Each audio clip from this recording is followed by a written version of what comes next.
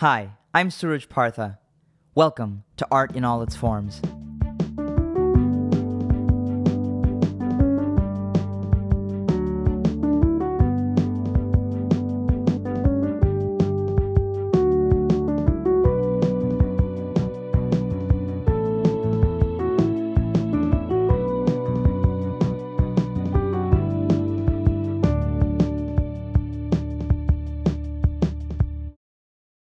Today I'm speaking with Amrita Kedambi.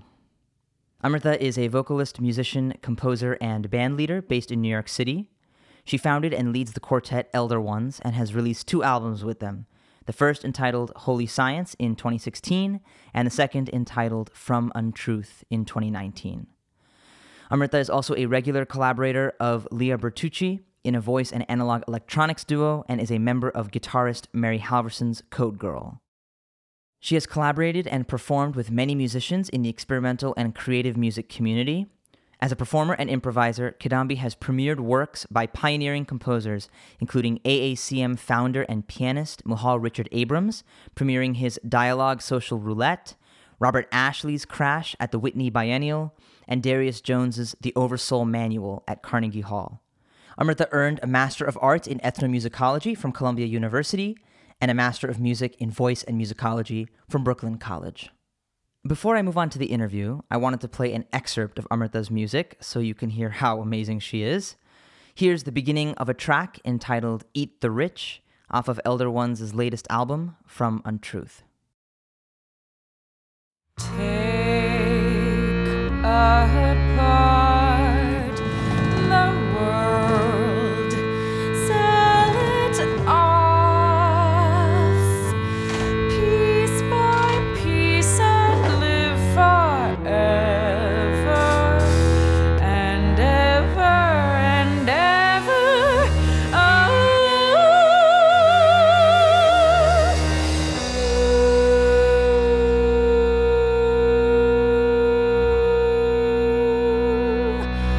Take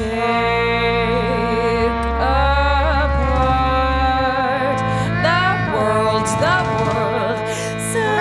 it off,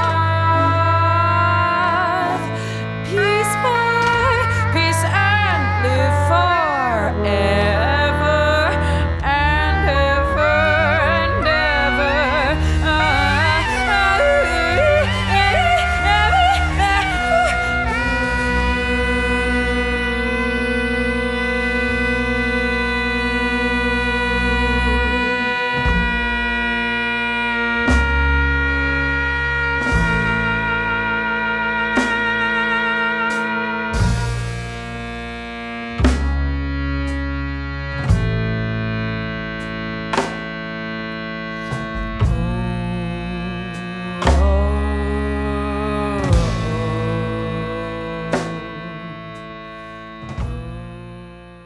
Amrita Kedambi, thank you so much for talking with me. Yeah, you're saying my name how my family says it because you are my family. So. Indeed. Yes. Oh, yes, I know how it feels to have your name pronounced a certain way. Yes. So we're second cousins, and it's amazing. We were just talking about this before we started, that it's nice to have someone in the family who has taken a somewhat similar route in comparison to like the rest of our family, where most of our family is like doctors, lawyers, some engineers, some those ones. Yeah, right, exactly. I guess I want to tell a quick story, just a really coincidental moment that happened when I was in school. So I was in my junior year of college, and I was studying jazz. I've said this a billion times on this podcast. And it so happened that I was in Amsterdam on a school trip the same time you were touring with Mary Halverson, and you were playing jazz in Amsterdam, and I got a chance to see you there in concert, which was just a great experience and a lot of fun. And just like a fun moment because you were at the main jazz venue in Amsterdam, which is called Beamhouse, which is like the place that all of my friends, just like, if they want to ever play in Amsterdam, they want to play there. So it was just fun to be like, my cousin is playing there. That was so awesome. I was so happy. And I was also excited because I was like, telling everybody in the band, like, I was like, my cousin's a drummer, like, here, you gotta meet him. And so, yeah, that was very, very cool. Very awesome. But in any case, I guess it's always good to start with sort of how you got to where you are. So tell me a little bit about your upbringing, and how that led you to music and then beyond. Yeah, I mean, so I guess even though we come from the same family, one major difference between our generations is that I'm first generation, and so because your dad is my cousin, so we're of the same. Your dad and me are of the same generation, which was like, our parents came directly from India, and I think that. I mean, your mom is also directly from India, but where there's this very strange feeling of being first, first American, like trying to figure out what that means and that big like cultural difference. And in some ways, like, that has a lot to do with the kind of music I ended up making, because there was such a strong Indian cultural presence in the home, so like probably my very, very first interactions with music were through like Hindu devotional practice. So we grew up like on my dad's side of the family practicing a kind of pantheist Hinduism, following this guru Sai Baba, which like the main part of that practice, there's like two things that are part of that practice, which Suraj knows about, which are, one is seva, which is like service oriented activities. So we're doing things like serving at the homeless shelter. And I mean, I feel like a lot of my awareness of like how society works and like, the political ills and strife and inequity in our society comes from that we were like doing all these service activities. And then the second part of that practice was like communal singing, was bhajan. Like those were the two pillars of that. My very first interactions with music certainly were in the bhajan setting, which was this kind of call and response tradition. Sure. And same for me as well, really. Right. When I think about it. Exactly. And so it's like, the instrumentation is, you have harmonium, you have ganjira, which is like one of the hand percussion instruments. You have often there's like tabla player, mridangam, which is the South Indian kind of barrel drum, and but then also we had a Jewish center member who played guitar, like my cousin Vasanth, your second cousin playing guitar, and Vivek played bass, and Janani played key. These are all our cousins played keyboard, right.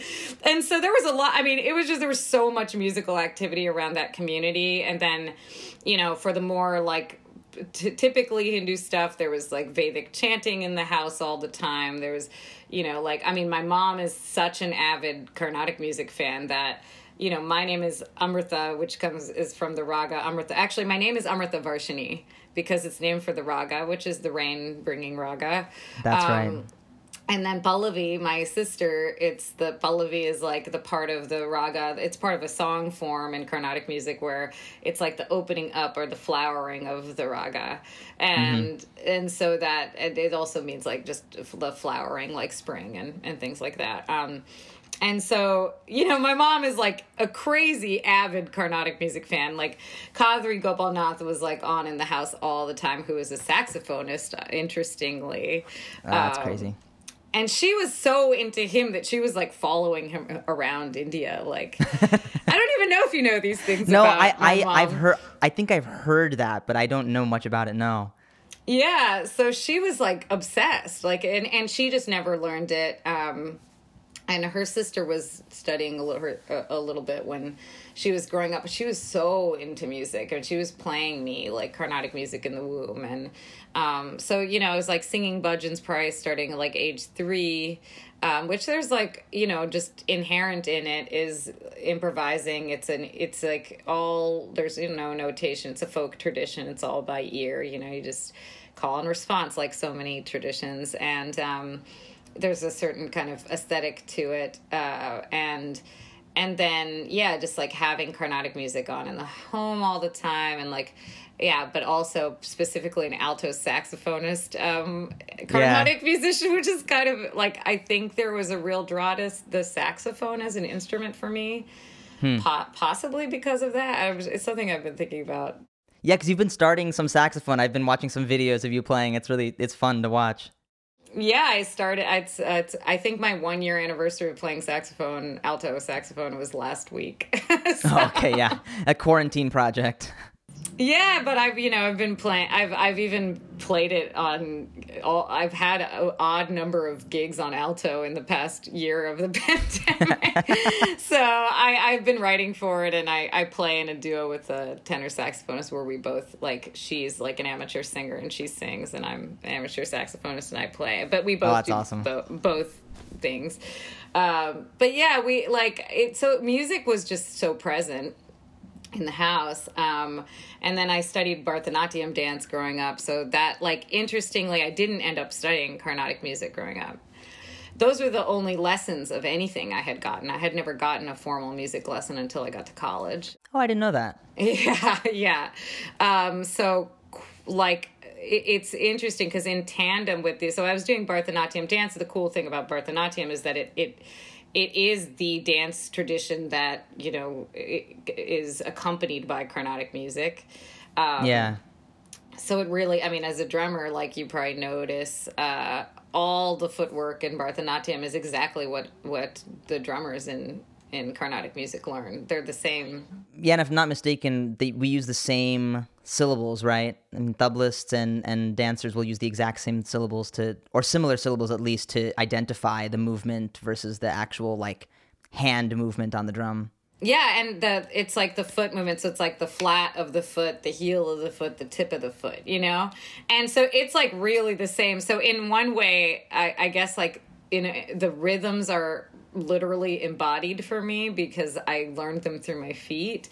So it's more like, now that I'm going through Carnatic training now, it's more like the gamakam and, like, the microtonal, like, inflection and the tone, the timbre that are, like, a little slower for me, but the rhythmic stuff is, like, really, at least that came through dance. So there was that side of things. So on one hand, it's like this real, like, immersion in Indian music through, like, the Hindu tradition or through, like, the pantheist practice that we had and learning bhajans and things. And then on the other hand, since I was 5, I was in choir. And I happened to go to an elementary school where there was this, like, angelic, like, mystical, like, I don't know what heaven she dropped out of, this music teacher that I had named Mary Wilmer, who's still in San Jose, and I visited her a couple of years ago, I guess just before the pandemic, and she was just incredible, and she was just, like, the kind of person who believed that kids could do anything and, like, didn't talk to you like a child, didn't treat you like a child. Like, I mean, I guess I was 4 when I started singing in her choirs, and we sang Bartok in Hungarian. She took us to see Tchaikovsky's Eugene Onegin. We sang Bach with the Santa Clara Chorale. We sang in the children's choir for the Nutcracker with the Kirov Ballet from St. Petersburg. We did, like...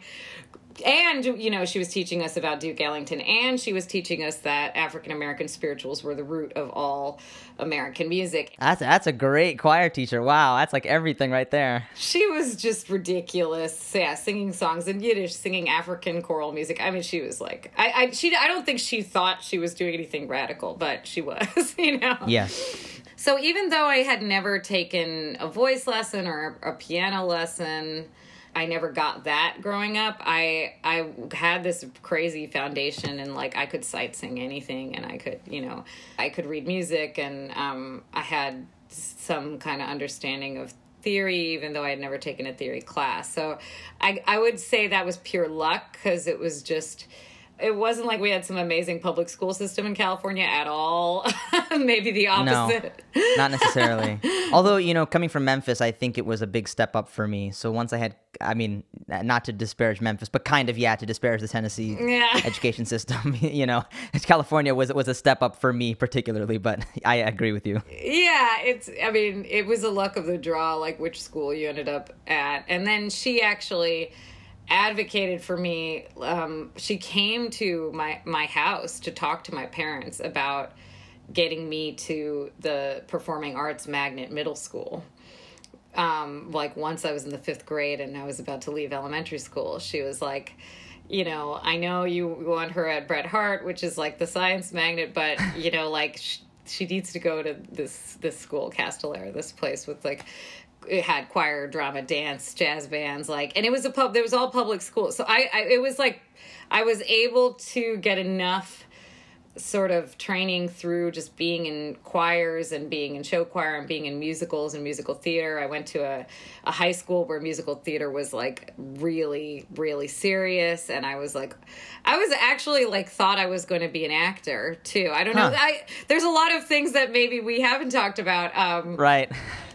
Because musical theater was such the avenue for me as a soloist. I was like in drama, and I was doing all like the straight theater too. I was like doing all the serious plays, and I was kind of assuming I would do both, which is why I went to school in Los Angeles for college. That makes so much sense. That's exactly the decision I had to make too. It was like, oh, I'm staying in LA. I want to act. Exactly. And so, but what was funny, so these tensions start to arise because it was like, well, on one hand, I'm immersed in music because, partly because I'm coming from an Indian family, because spiritual thing, it's like the idea is like music brings you closer to God. Literally, it's like a way to worship. And even like the composers in Carnatic music are called Saint Tyagaraja, not like just Tyagaraja, that guy. No, he's a saint. Like, that's the level of reverence. Yet, as an Indian immigrant, first generation, it's like, no, but you got to make money. Yeah, right, exactly. Well, which is so different than the experience that I had, because I was one removed, right? So my dad had to go through that. Like, when I asked him about becoming a doctor, there's no, it's really like unsentimental. Your dad it's is very hilarious. much just like, that was the thing, and everyone did it, and I did it, and that's what I'm doing. And it's kind of like, but you didn't think maybe I want to do this? He's like, sir, there's no want to, not want to.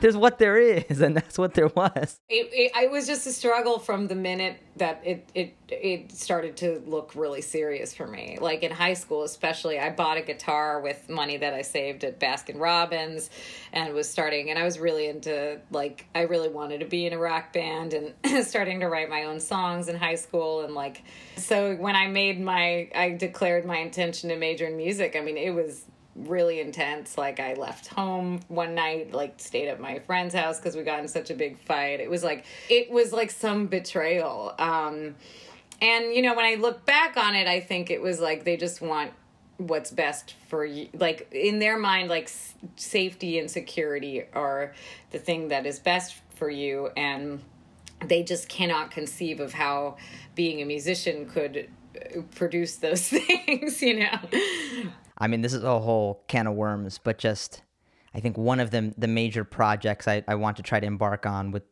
art in all its forms is kind of like just stating a fact about how absurd it is that art, like, you can't make a living doing the arts unless you like scrape by or you get extremely lucky, and those are kind of the two options in the United States and other places, but not necessarily if you live in specifically Scandinavia or France or specifically in the US. It's just kind of absurd. And as you were kind of alluding to earlier, music in terms of the folk tradition, it's like a way of life too. It's just part of who we are, and dance as well is very much connected.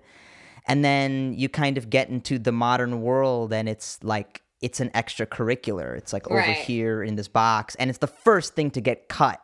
Like if you're getting an education in the US and you want to cut something because you can't fund it, the first thing to get cut is the arts, even though it's the piece that in a lot of ways is like most culturally relevant to so many people, especially to immigrants, from all over the world, who experiences, I think, even more solidly than maybe people do in the States. I don't know. Yeah, I mean, I this is like something I'm sure we'll get into also, but I think a lot of spiritual degradation, like of the spirit in general, which I think the arts are a part of, is in this country especially, but we've exported it all over the world, is capitalism. And, when something isn't a product, especially that can make someone rich or increase in value, it really is worthless in our society. It's considered that way. And I think like when you, especially like immigrants are coming to America in order to live out this dream that is rooted in capitalism, even if they're not thinking of it that way, it's like it's to climb up a ladder of comfort. And you know, coming from our families from like this very small village in India, and like I think they just wanted stability and security. They wanted me to have a better life than they had, and they couldn't, or like a better life wasn't like the picture that they had. Yeah, so like when I went to college, and I guess I won the battle somehow with my parents. I think I threatened to not go to school at all if I wasn't studying music. Wow, that's a move. All right. I was like, well, I'm just going to move to LA then. They were like, whoa, okay, hold on. Like, what if you have a business minor? And I said, sure. And then I dropped it in like a few semesters. But, yeah. Right. And then my minor was peace and conflict studies. So all right. Okay. Yeah. Well, they were like, okay, that's useless. But it's all connected to what I do now. But, yeah, and then in college I studied like Western classical music. The accurate thing to call the music major I went to Loyola Marymount would have been Western classical European music major. But they don't say that, they just call it music. And so I was already into jazz, and I was into rock, and I was listening to a bunch of non-Western music that wasn't Indian music, and I was seeing so many concerts all the time. And so like my universe of music was already pretty big before I got to college. And I already was like getting really into John Coltrane because the San Jose Public Library near my house had the entire Impulse collection on CD. Oh, wow. Yeah. So some cool librarian had played a huge role in my life and has no idea because I at the time where we used to rip CDs or download things from Napster, I ripped like the entire Impulse catalog onto our home computer, and I was listening. I mean, I was obsessed with The Love Supreme. That was my favorite thing in high school. Mine in college, too. It was really amazing to listen to. Yeah, and then I remember listening to things like Interstellar Space and not quite being ready for it or not quite understanding what it was.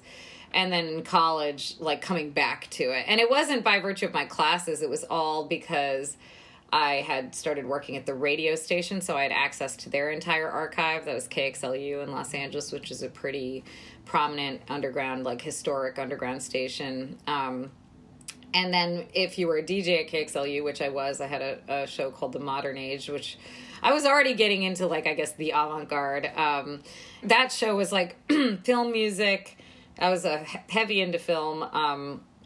So it was like experimental music, film music, electronic music, avant-garde jazz, avant-garde classical music, and like experimental rock. And it was like pretty across the board of like things that are sort of left of center. And so that's when I heard Albert Eiler. That's when I heard Cecil Taylor and started getting into Ornette, and then going back to those late Coltrane records was like, whoa. Like, okay, now I get it. That's interesting. So you took that route. You actually went further.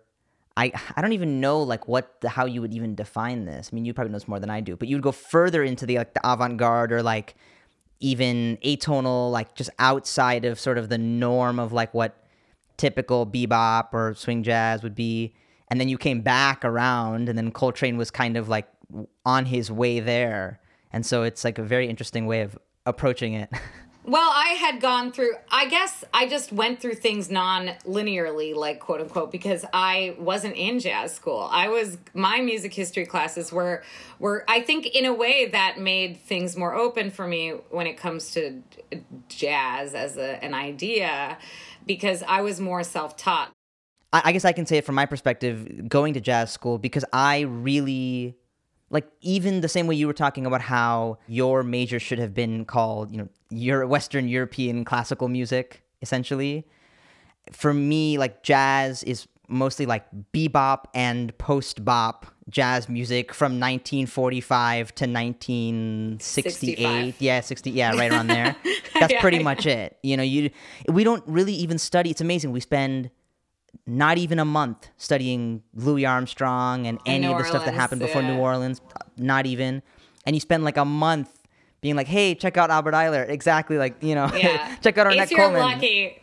Yeah. Right. If you're lucky. No, I mean, that's the same, like classical music. My music history classes were like, early Baroque, a little bit of medieval music, and they touch on the Greeks for a second. I mean, it's pure Western. Like, they don't even hide it once you're actually studying it.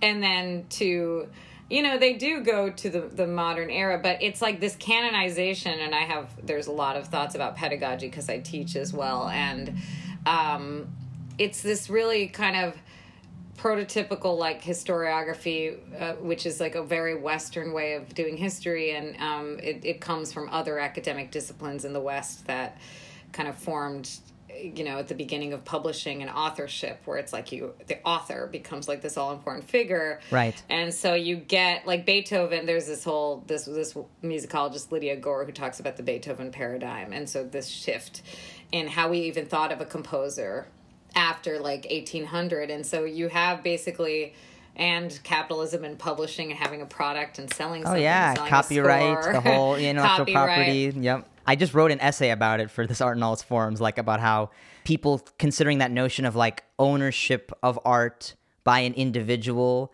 that even though we take that for granted, that's a constructed concept.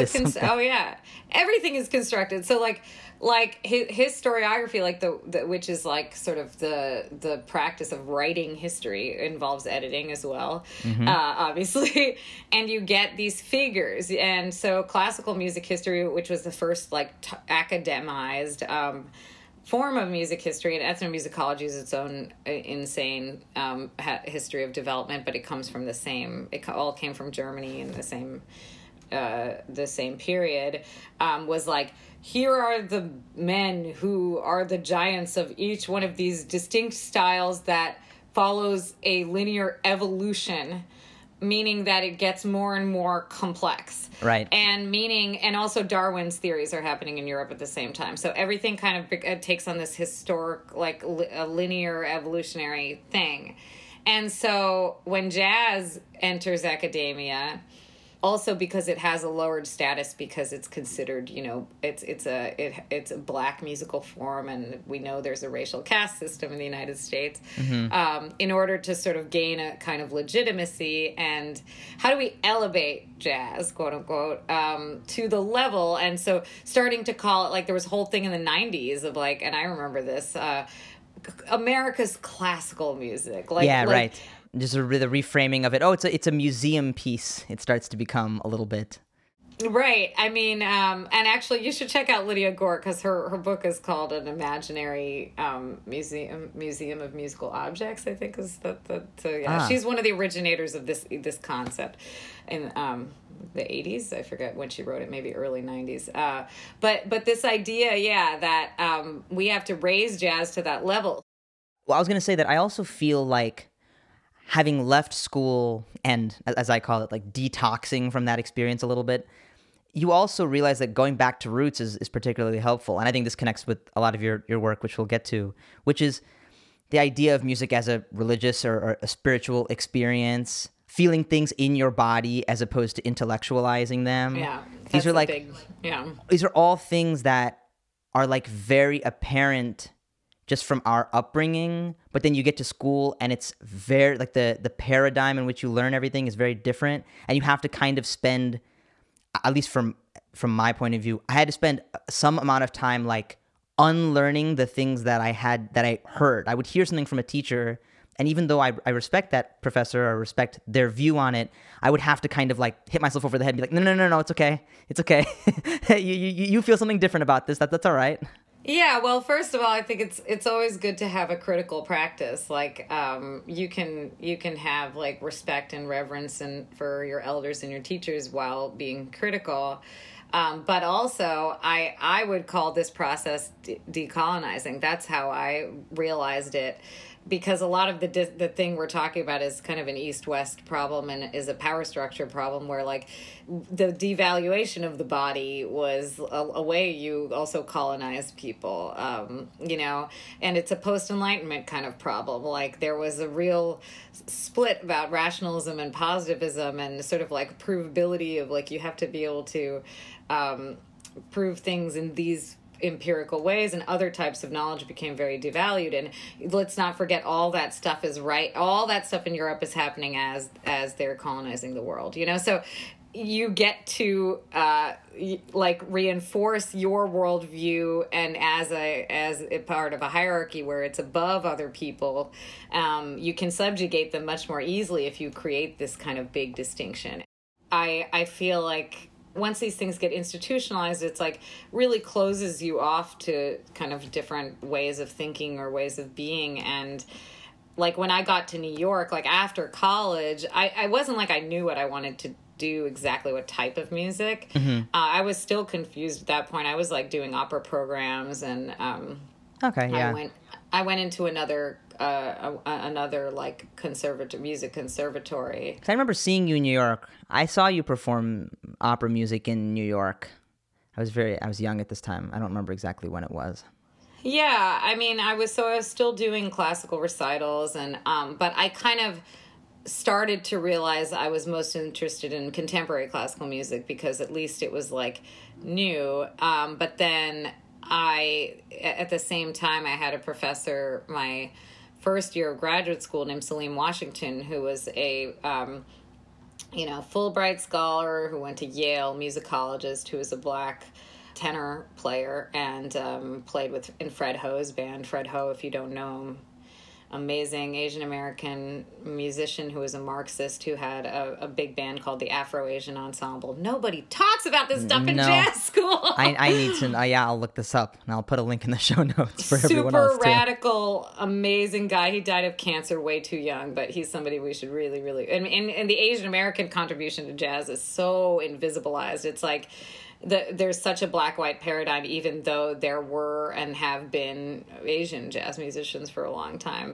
And so, yeah, like this professor, he played the music. That made a huge difference. He himself played. I think that was a professional musician. And he was a musicologist, so he's really critical. It was a rare combo.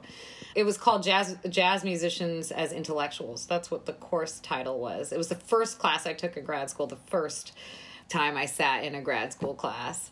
And the most important book we read for me was George Lewis's book about the AACM, which is the Association for the Advancement of Creative Musicians. And so, I mean, I've asked classes this. I'm like, what does that sound like? Like, why do you think they had named this collective, which was not a band? It was a collective of composer improvisers. It was a collective formed on the south side of Chicago that emphasized writing your own original compositions and playing them. It was not about playing standards, although they did that, but that collective was about we write our own music. It's like, what is that title reminiscent of? The NAACP, right? So they started in the south side of Chicago, and their whole thing was new music, original compositions. It was all black musicians, and they eventually had opened it up to people who were not black, and it was completely modeled on the Black Panthers. So they had a free music school in the community. They had food programs. There was like an ensemble of composers who were writing really avant-garde music. Like they were starting to write operas. They did performance art. It was multidisciplinary. They worked with theater actors. They had painters who would come like live, who still, like when we have creative music concerts and AACM stuff, like painters in the front row, like painting, improvising with the musicians. And they were consistently called jazz musicians no matter what they did. So Muhal Richard Abrams was the founder. But then you had people like Anthony Braxton is part of that group. Roscoe Mitchell is part of that group. Amina Claudine Myers is part of that group. Everybody's coming to it from different perspectives. Like Amina is a gospel a keyboardist first and foremost and vocalist, and she's one of my mentors in New York. And so like a lot of these folks, like they were just called jazz musicians all the time, and they felt that this was kind of a derogatory term. Yeah. Just from what I've read in terms of the academic literature, jazz was extremely derogatory in its like application in academic stuff for years. It was like jazz music versus classical music. It's always sort of pitched as the thing that's not as good. And as you were talking about too, less complex, this kind of like obsession with complexity and trying to like categorize, classical music. Yeah, it's like primitive. Very primitive music, right? You're just kind of, it feels ridiculous to read it now, but it was very serious. And the musicians that had to deal with it at the time, it's kind of like, man, I mean, even Miles and Coltrane both would just say, I'm not playing jazz. I don't know what you're talking about when you say that. Yeah, I play my music. Yeah. There's an etymology that comes from early jazz criticism in New Orleans. Like, it's like, where was jazz played initially? Well, it wasn't allowed to be played in any legitimate establishment. It was only played in the brothels in New Orleans. Or like, these like little side shacks along the river where, like sailors and people working in that trade would like come drink. And so the critics, the term comes from the jas, which is like a slang for ejaculate, and it was related to the sex industry. And the critics, the white critics especially, because it was considered like this music is going to make our society crumble, like good white society crumble. Well, and it's frustrating to see history repeat itself with the discourse around hip hop. It's like it's identical. That's the part that's so frustrating. Is like you read what people said about jazz. It's vulgar. It's a music connected to drugs and, like you said, prostitution.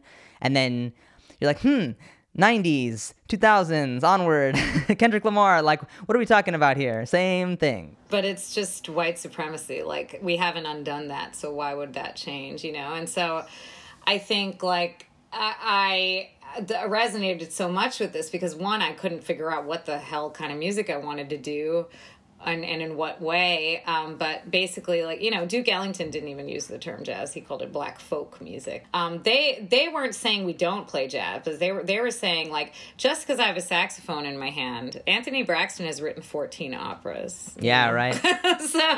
He's like, just because I'm black and I have a saxophone in my hand, it doesn't mean that that's what I do. And also they wanted to say, well, look, like, you guys have commodified jazz. Like, white people have commodified jazz and taken it away from our black communities. And they, in the south side of Chicago, which is a very impoverished community, they were like, we are going to open this up and we're going to call it creative music. And what I love about that term and why I kind of went down this path, because free improvisation is a big part of creative music, non-idiomatic, let's say, free improvisation, which doesn't mean you never get to play melodies or you never get to play. Just for your listeners, because you probably have people from who are coming from different, all kinds of different places, like jazz, you improvise kind of according to maybe a tradition or some rules, which now has been very codified as like what happened in the 1950s. Like, you improvise over harmony that changes, like, and they call it improvising over changes. That's one really particular way to improvise. So free improvisation, which, people like the ACM were doing, and it was also happening in Europe, was like, you just play. You get in a room. You may not have ever even played together, and you just play. So when I was in grad school, because these musicians were inspiring me, also their social activism, because they were modeled on the Panthers and they were interested in bridging music and community and serving the community. Like George Lewis, who's the chair of composition at Columbia now, was a 17-year-old, like, getting free music lessons in the south side of Chicago from the AACM, and he never went to college, and that's how he got his education. Now he's the chair of composition at Columbia University. That's the power of like community organizing through art and music. And so everything about this inspired me, and everything about this was like, that's what I want to do. I don't know what kind of music will come out of that. And then a year after I graduated, Muhal Richard Abrams called me to do a gig, and he was the founder of the AACM. So everything somehow... So it worked very nicely, yeah. It was weird. And, Vijay Iyer, who was like the one Indian musician I knew in jazz and creative music, like I had connected with him, and he kind of mentors like all young Indian musicians in New York in some way, and he was really connected to the AACM. And so...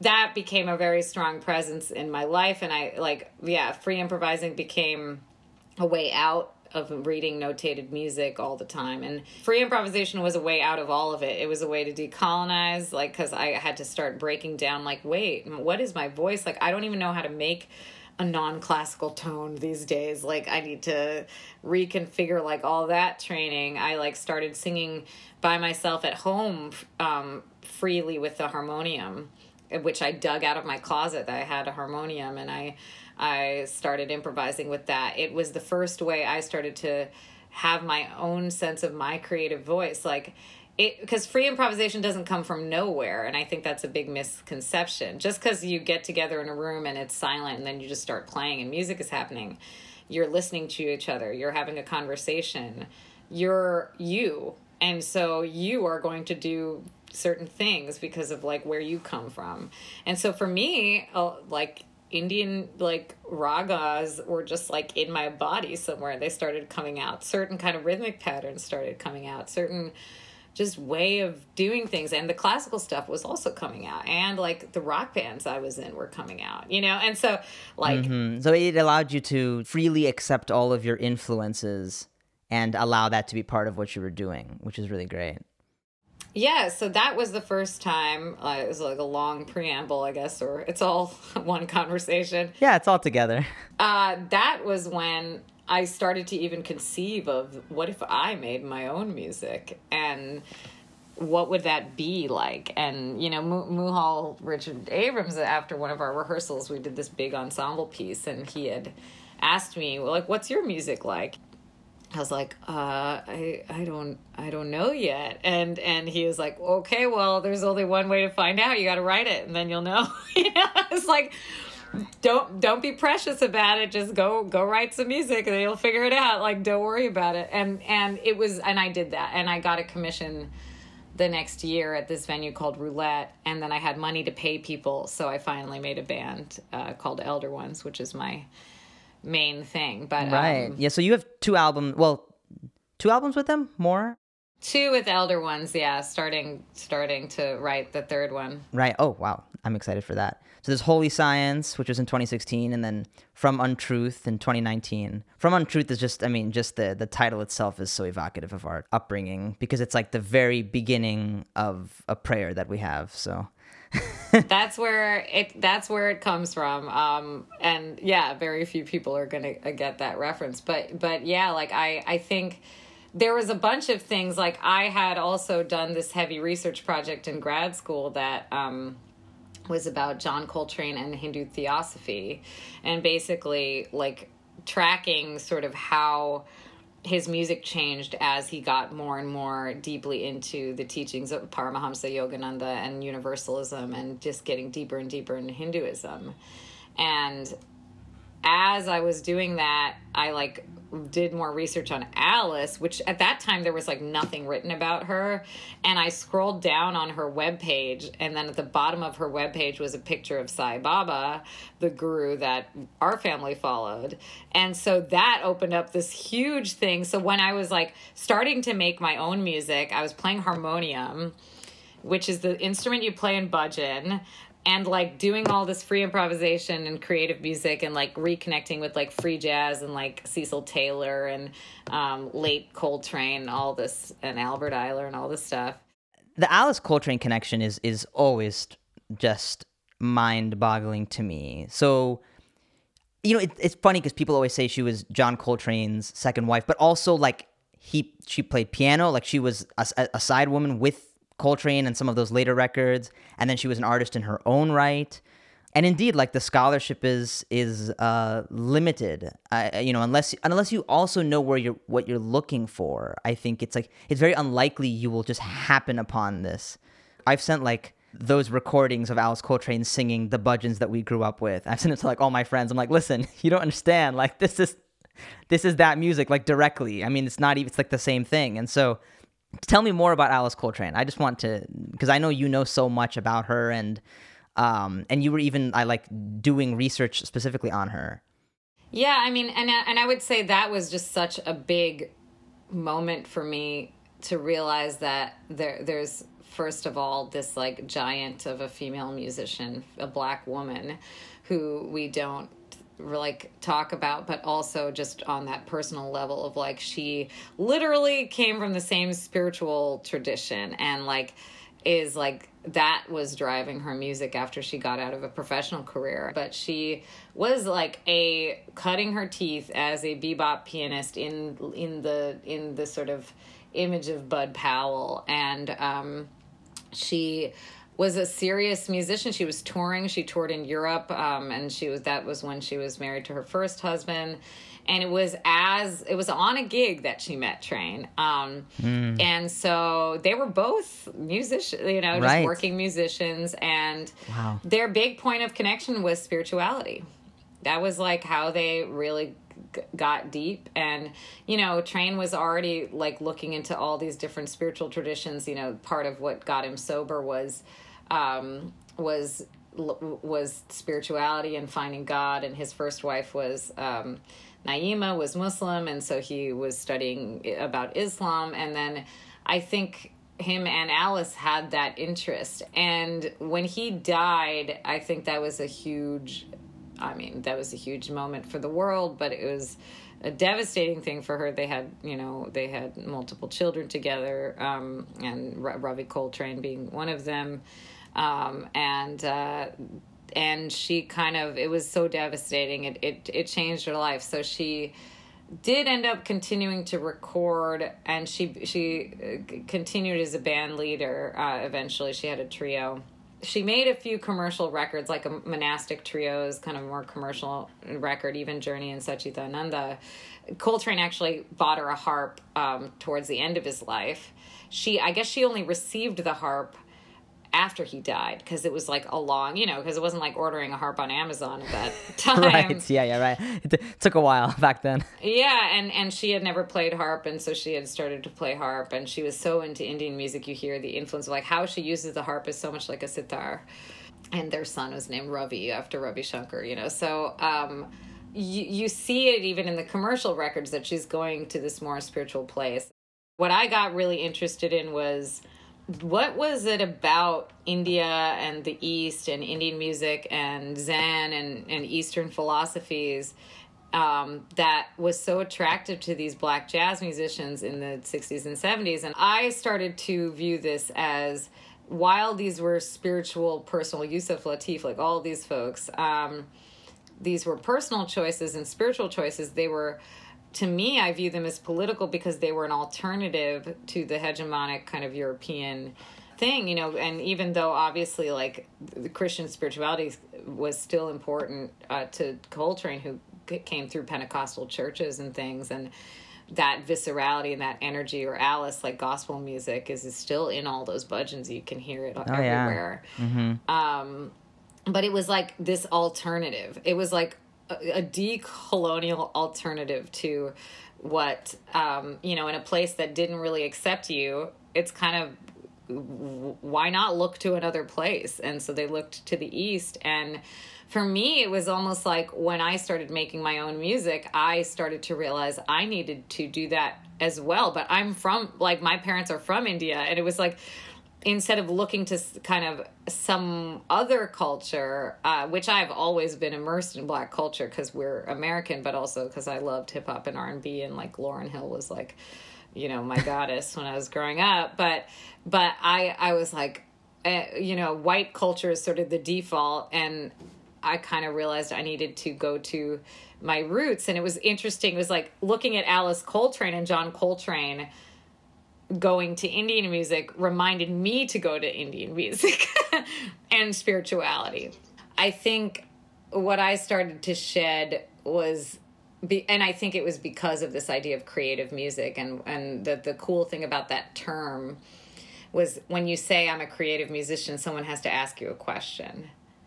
What does that mean? Like, the term has a question in it because it's not an iTunes genre, right? It's like, and so you get to explain on your own terms what you are.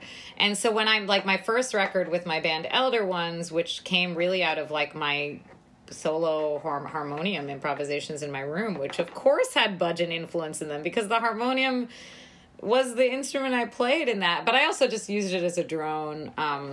And I was improvising with so many people. Every time I improvised with another musician, something about their language would force me to do something new with my voice, you know? Mm-hmm. And there's a kind of adaptation that happens. Yeah, people sometimes call some things extended technique in the voice because I make like percussive sounds or screechy sounds. But to me, anything the voice does is the technique of the voice. I think extended technique is a very kind of otherizing way of looking. Like, it's like, here's a default normal thing and here's all the abnormal, even though like every vocal tradition in the world has all these different ways of vocalizing. Yeah.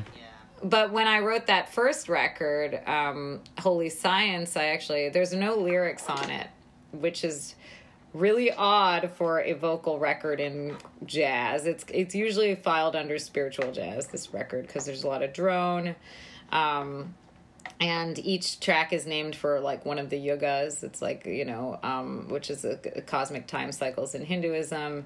But one track, which is the first one I wrote, was dedicated to Eric Garner, who was killed. Like, I had watched that video and then immediately like started improvising. I was alone in a practice space when I saw it on my phone because I was distracting myself with my phone.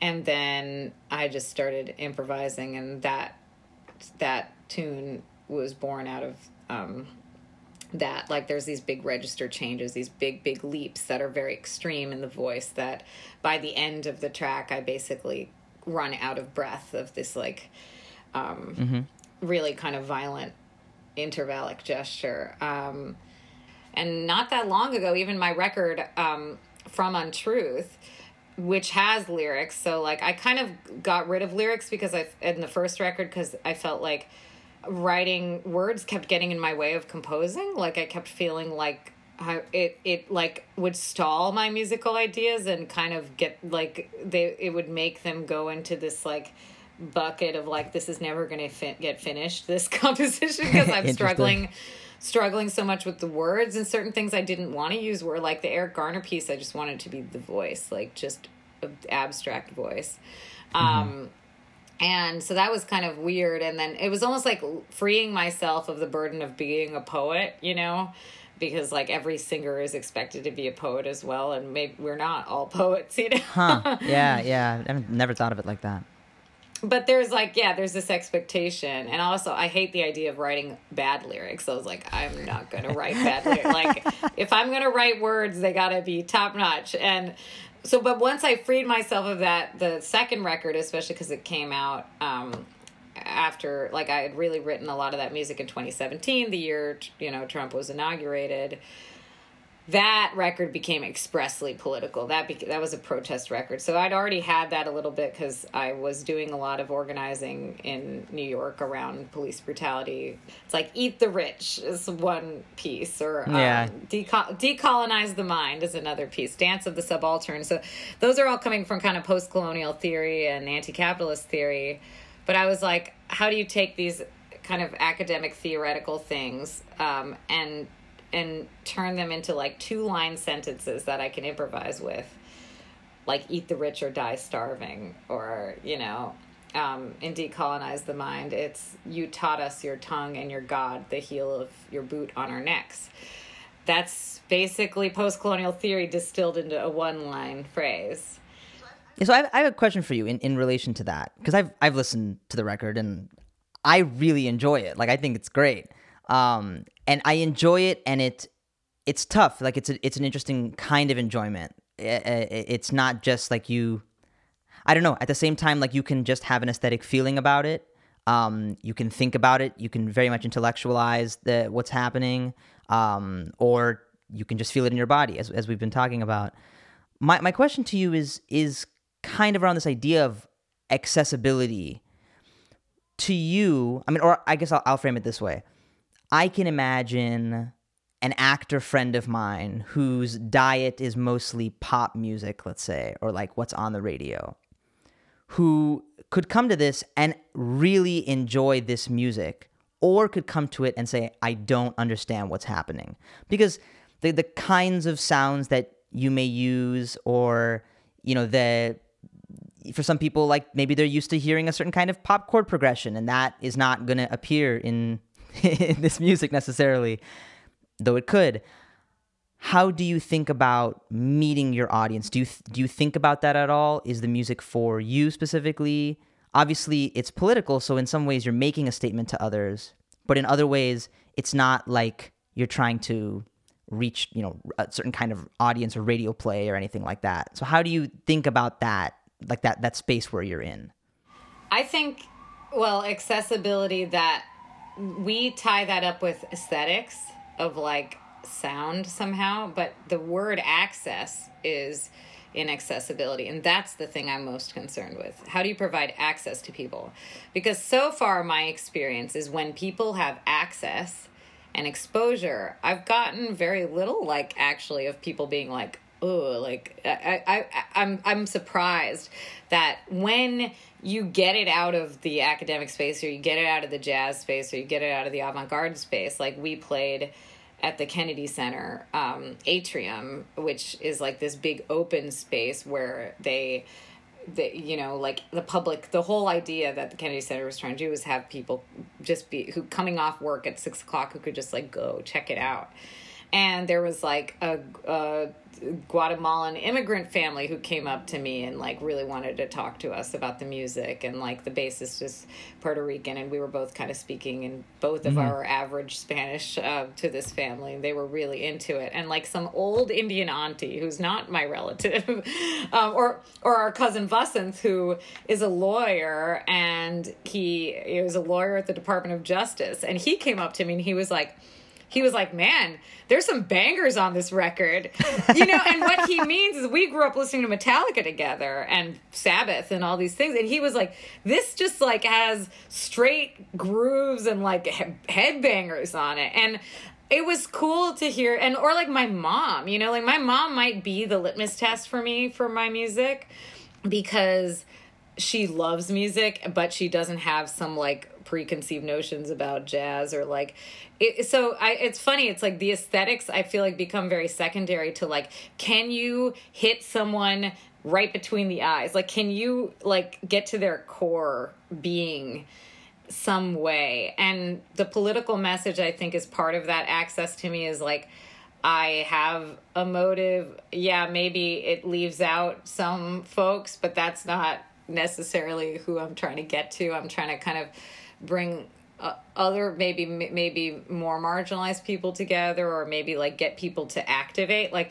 my music is very much about catharsis, and I think that's a pretty universal thing. Like I don't think that necessarily has to do with aesthetics. So it's like release, like something about watching someone scream. Why was Kurt Cobain effective? Like why was Bessie Smith effective? It was like, she growled, man. Like, you know, watching someone scream is a release for you. You don't get to scream necessarily at your desk job. I get to scream in my job, which is very cool. I'm very grateful for that. But I feel like that's a release for people. And something about me screaming about the system, which is classic. There's been music like this forever. That punk is literally that, you know.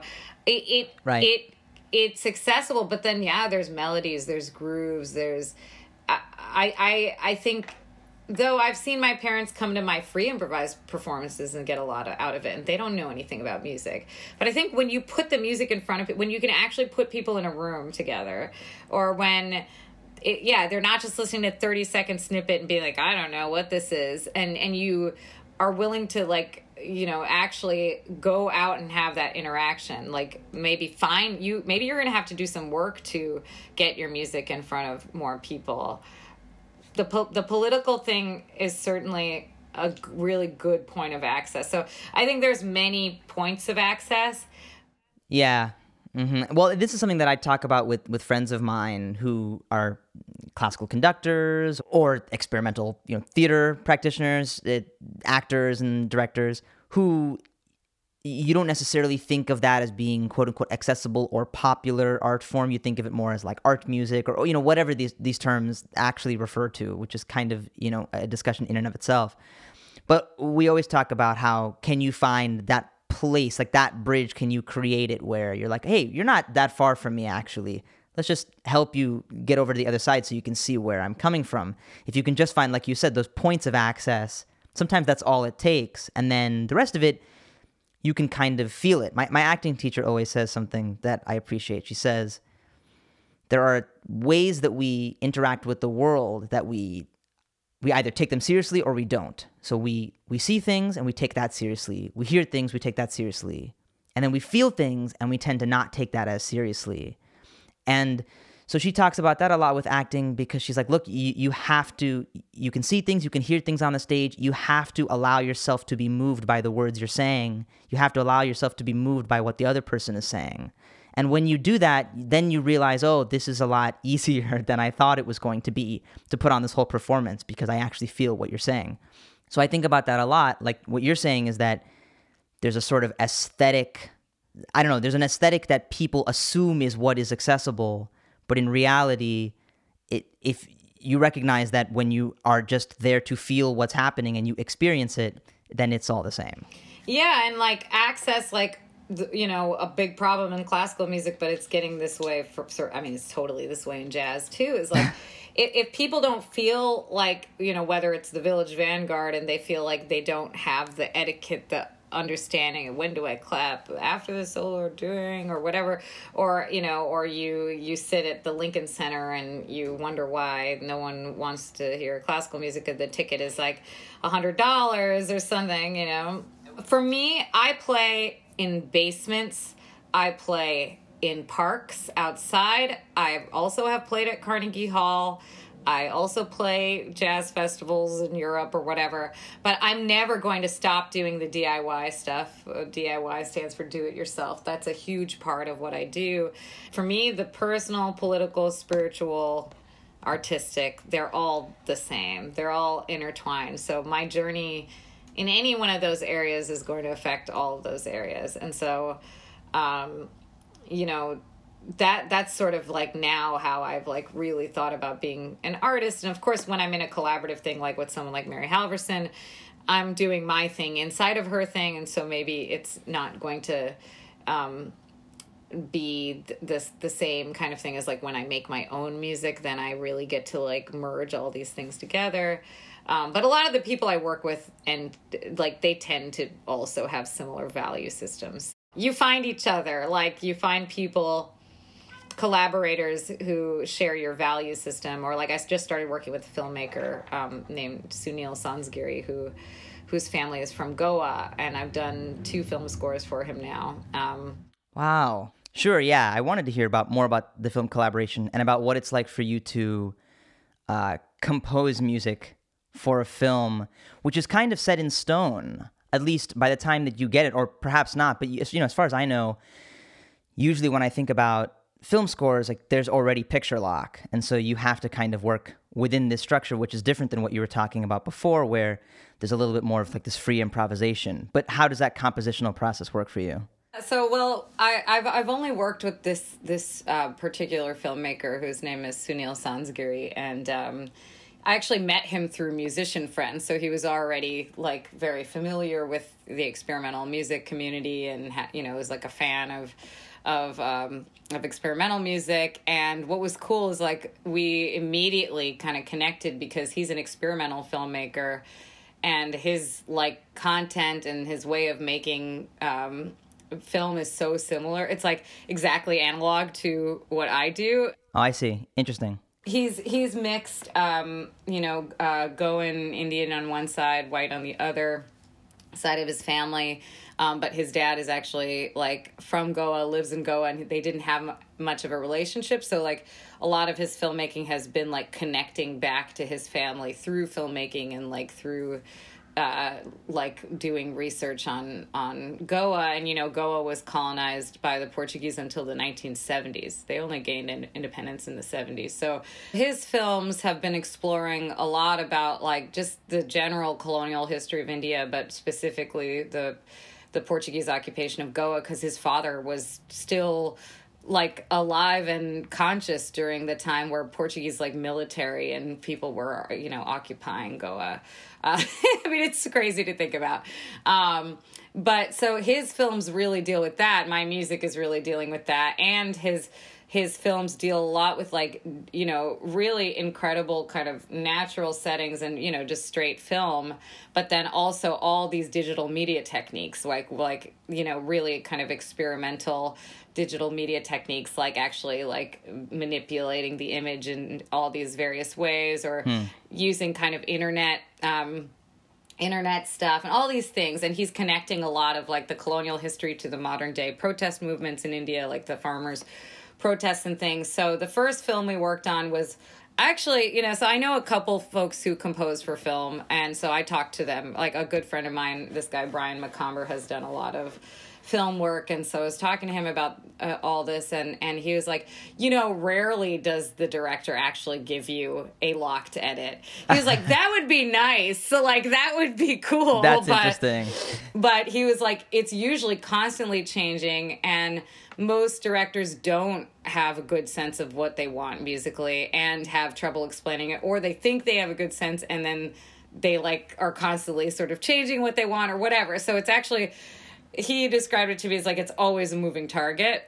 So, you know, but I think it's just like depends on where you enter the process, and I don't know what it's like for really big things, but in this case it's such a collaboration that I enter the process pretty early. So, you know, like he has footage, he has like, here's an edit with placeholder music that is like, sometimes he's used my own music as placeholder, right? So that's cool. So in that case, it's like, okay, well, that's actually even weirder because I'm kind of like, okay, that's me. So I got to like not do, I don't want to do that again. Like he used stuff from Holy Science and from Elder Ones and my stuff with my friend Leah Bertucci, which is like voice and reel-to-reel tape machine, which is kind of very much like his films. It's sort of like blending the analog and the like electronic kind of technological with like just acoustic, like pure acoustic stuff is kind of very analogous to his like digital media and like, you know, just beautiful raw footage that he gets. I see. He has like incredible drone footage of like, you know, the ocean in Goa and like the landscape and all this stuff. So it's a really beautiful kind of hybrid. You know, the first film he gave me, like I had an edit that was not a final edit, and it definitely changed, but I would watch it and kind of take notes and at least like not perfect cue points, but be like, okay, this is like something changes here, something happens here, or like this is kind of the general sort of feeling. Like there was one scene where it's he's sitting on a train. His father is sitting on a train and just talking about the train car and talking about cinema. And there's all these clips of Satyajit Ray's Apu trilogy, like interspersed with this like train footage. And so I was like, okay, I'm gonna like maybe compose something that has like a moto perpetuo, like a perpetual motion kind of feeling to it on harmonium, almost like Philip Glassy harmonium bass parts, but that I could like interlock rhythmically and like also improvise over with my voice. And so that they like, yeah, the image will spark something. Or like in this most recent film, he was talking to me about this Goan, like Hindu Goan deity named Devkar, who is like a deity that guides the farmers back home from labor, like from their daily labor. Okay.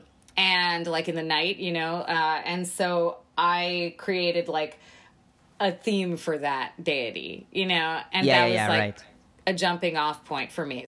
There's sort of two places I wanted to go off of that, which is one observation I've just made over the years is how much sort of metaphoric language exists in different art forms to compare whatever the art form is, to another art form. So when you're talking about music and motion, like it's just like a word that we use, and then when you kind of think about it, you're like, no, that's like dance is connected. Like that is how they're connected. Like the movement on the screen is literally connected to the movement of notes or a change in some kind of timbre or texture. Like those are all very, very clear.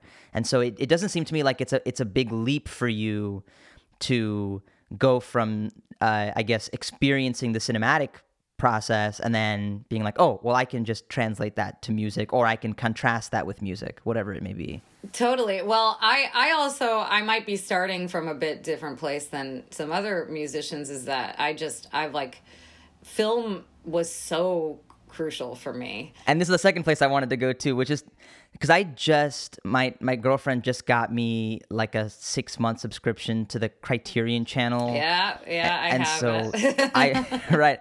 So there's just like a history of film that I'm a little bit less connected to, just because I'm not as, I haven't had exposure to it. I took this Iranian film and politics class. I think it was literature and film and politics all together. Yeah. And our professor was sort of introducing me to Iranian like poetry and just prose, and then also film. So Golestan, and then I was looking at like some of your influences, and Abbas Kiarostami came up as well. Yeah, Kiarostami is amazing. Yeah.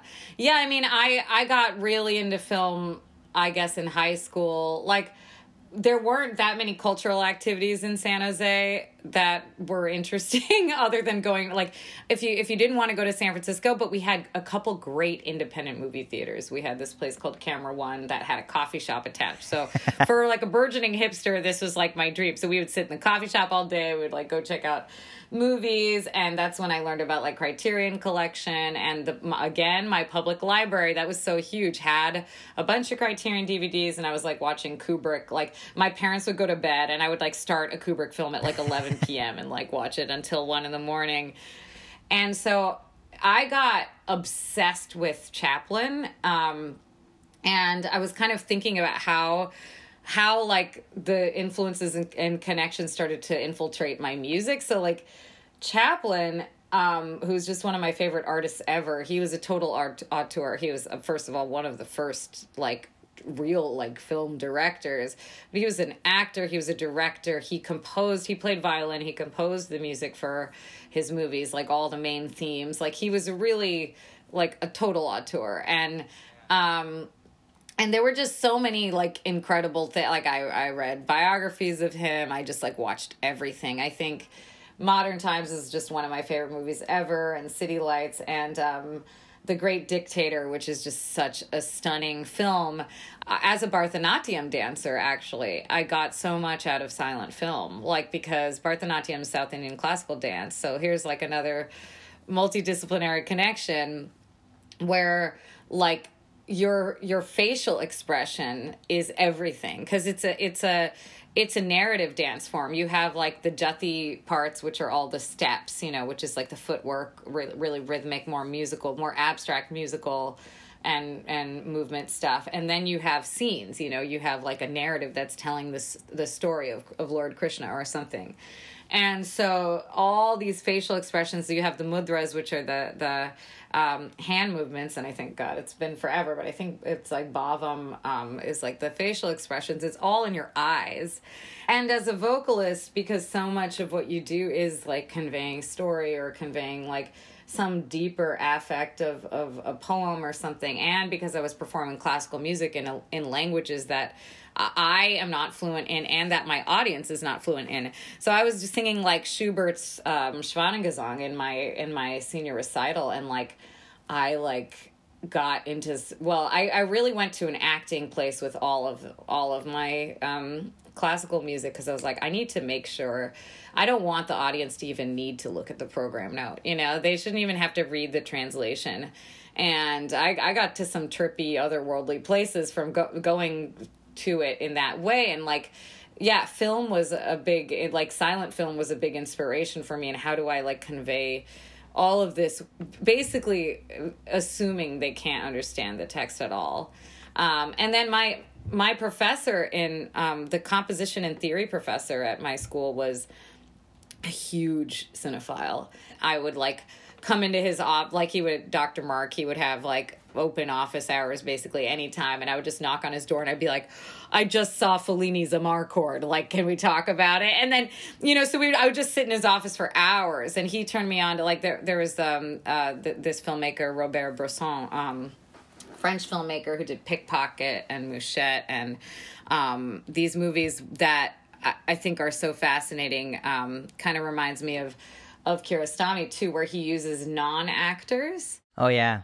Yeah. And so it's like, okay, you're going to walk up this flight of stairs like 20 times.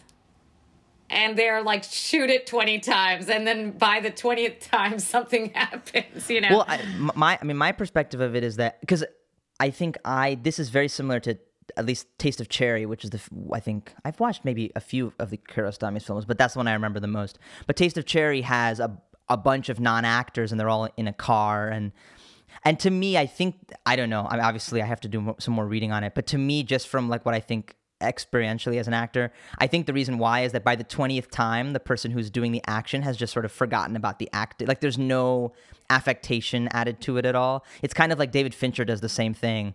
They'll like do a scene like 100 times, and you're just like, why don't we have it the 10th time? But then there's something that he perceives in the 70th time that he's like, oh, there's no acting here anymore. You're just doing it because you're stuck doing it. So that's all you have. Another thing that I remember very clearly my professor said that was so related to music was, he was like, I love how, you know, Bresson, like the editing, have you noticed how like he'll linger on things that seem unimportant, or things that normally would get edited out are the focus for a moment. So it's like he'll shoot a door for a bit before it opens.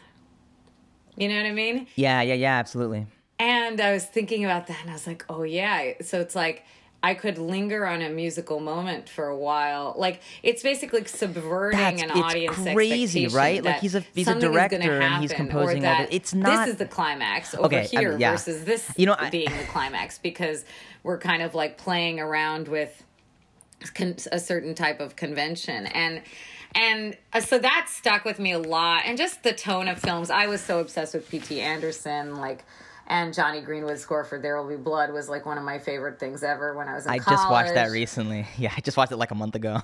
It's, you know, I think I'm going to do a little thing in this podcast where I sort of break the fourth wall in terms of like the theme. Because usually I try to edit podcasts so that they arrive at a theme. But I think at this point I'm going to just spoil the ending and I'm going to kind of give the theme. Because to me, at least from this conversation, well, there's sort of two things I've taken from it. One is more of like my personal experience, and then the other is just an observation. On my personal experience side of things, you know, I really struggled in school. Like my final project at school was a play that I wrote, which was then I wrote the music to it as well. And it was going between scenes and then to music and then back and forth. And it was this interdisciplinary thing. The more research I do, the more I realize like that's just the way it actually is for everybody or for other people, even if they don't frame it that way. To a lot of people, it seems really novel that I'd be like, oh, acting and music are similar. And then to other people, like some of the people who I'm starting to really respect, it's becoming very apparent that's just a fact of life. Like that's just the case. Yeah. And if not in your own practice, at the very least in like where you draw inspiration or in how you collaborate, you know? So like I don't act anymore and I'm not a filmmaker, but like that point of entry for me to collaborate with the filmmaker is so huge. You know, and the second thing that like I've been observing and just thinking about as we've been having this conversation is that the difference, like we talked about accessibility a little bit, and the difference between what's quote unquote accessible and what's quote unquote experimental is so often just like having a shot and looking at a door long before anyone arrives. Yeah. And it's really kind of remarkable, and it's anything like I would want to encourage people to do more is to not feel that experimental things or avant-garde things or creative things, as you like to say, it's not that they're that far from the things that many people know and love. It's just that sometimes you just are taking something just an extra 10% in a different direction than people would expect. It's all about perspective, and just, it's like, I think someone was talking about Orson Welles, about how what was unique about Orson Welles that made him experimental was the fact that he would just shoot the ceiling of a room. Like, sets didn't used to have ceilings on them, and then he was like, oh, what if I turn the camera up like this? It's like, no, you can't do that. He's like, well, why can't I do that? I'm imaging this. I can just turn it up 30 degrees. It's different. That's all we're talking about here, is just a slight shift in perspective. And most people totally go across the bridge and get there, and they're ready to be like, oh, wow, that's a new experience. But it's really not that far from where I was before.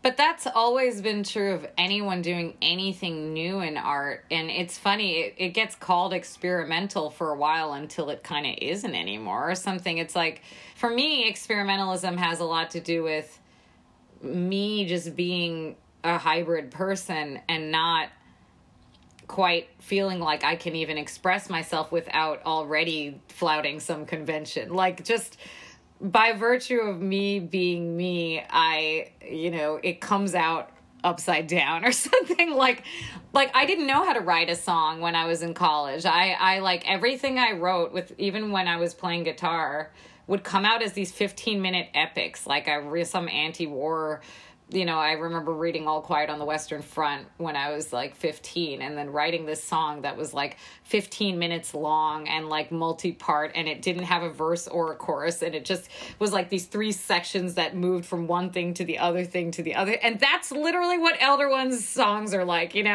They're these like suites, these long form things. So I don't know, it was something about, I was just like, well, rather than try to fit my thoughts into some prescribed thing that already exists, maybe I should follow my impulse and just try, like, see what happens if I just let go of lyrics. Like, am I allowed to do that? Okay, I did that. And, a lot of people told me, like, it actually was more accessible to more people, because when I would go to different countries and perform, they didn't need to know English to understand what I was trying to say, even though it seemed like this really odd experimental thing to abandon words as a vocalist, so it's kind of it's like how you look at things, and how things are presented to people. And so that's where I think we could really change sort of how we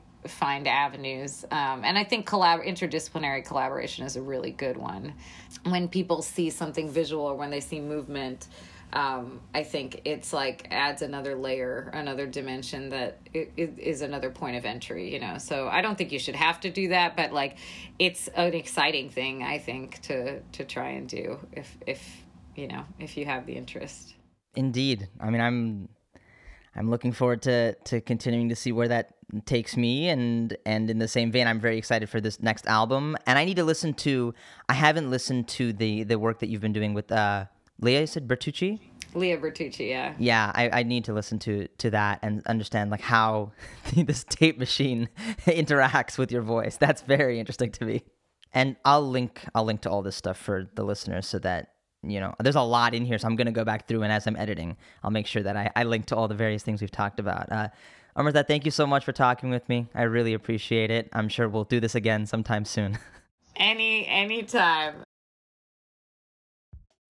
You can subscribe to Art in All Its Forms, the podcast and the newsletter, at artinallitsforms.substack.com.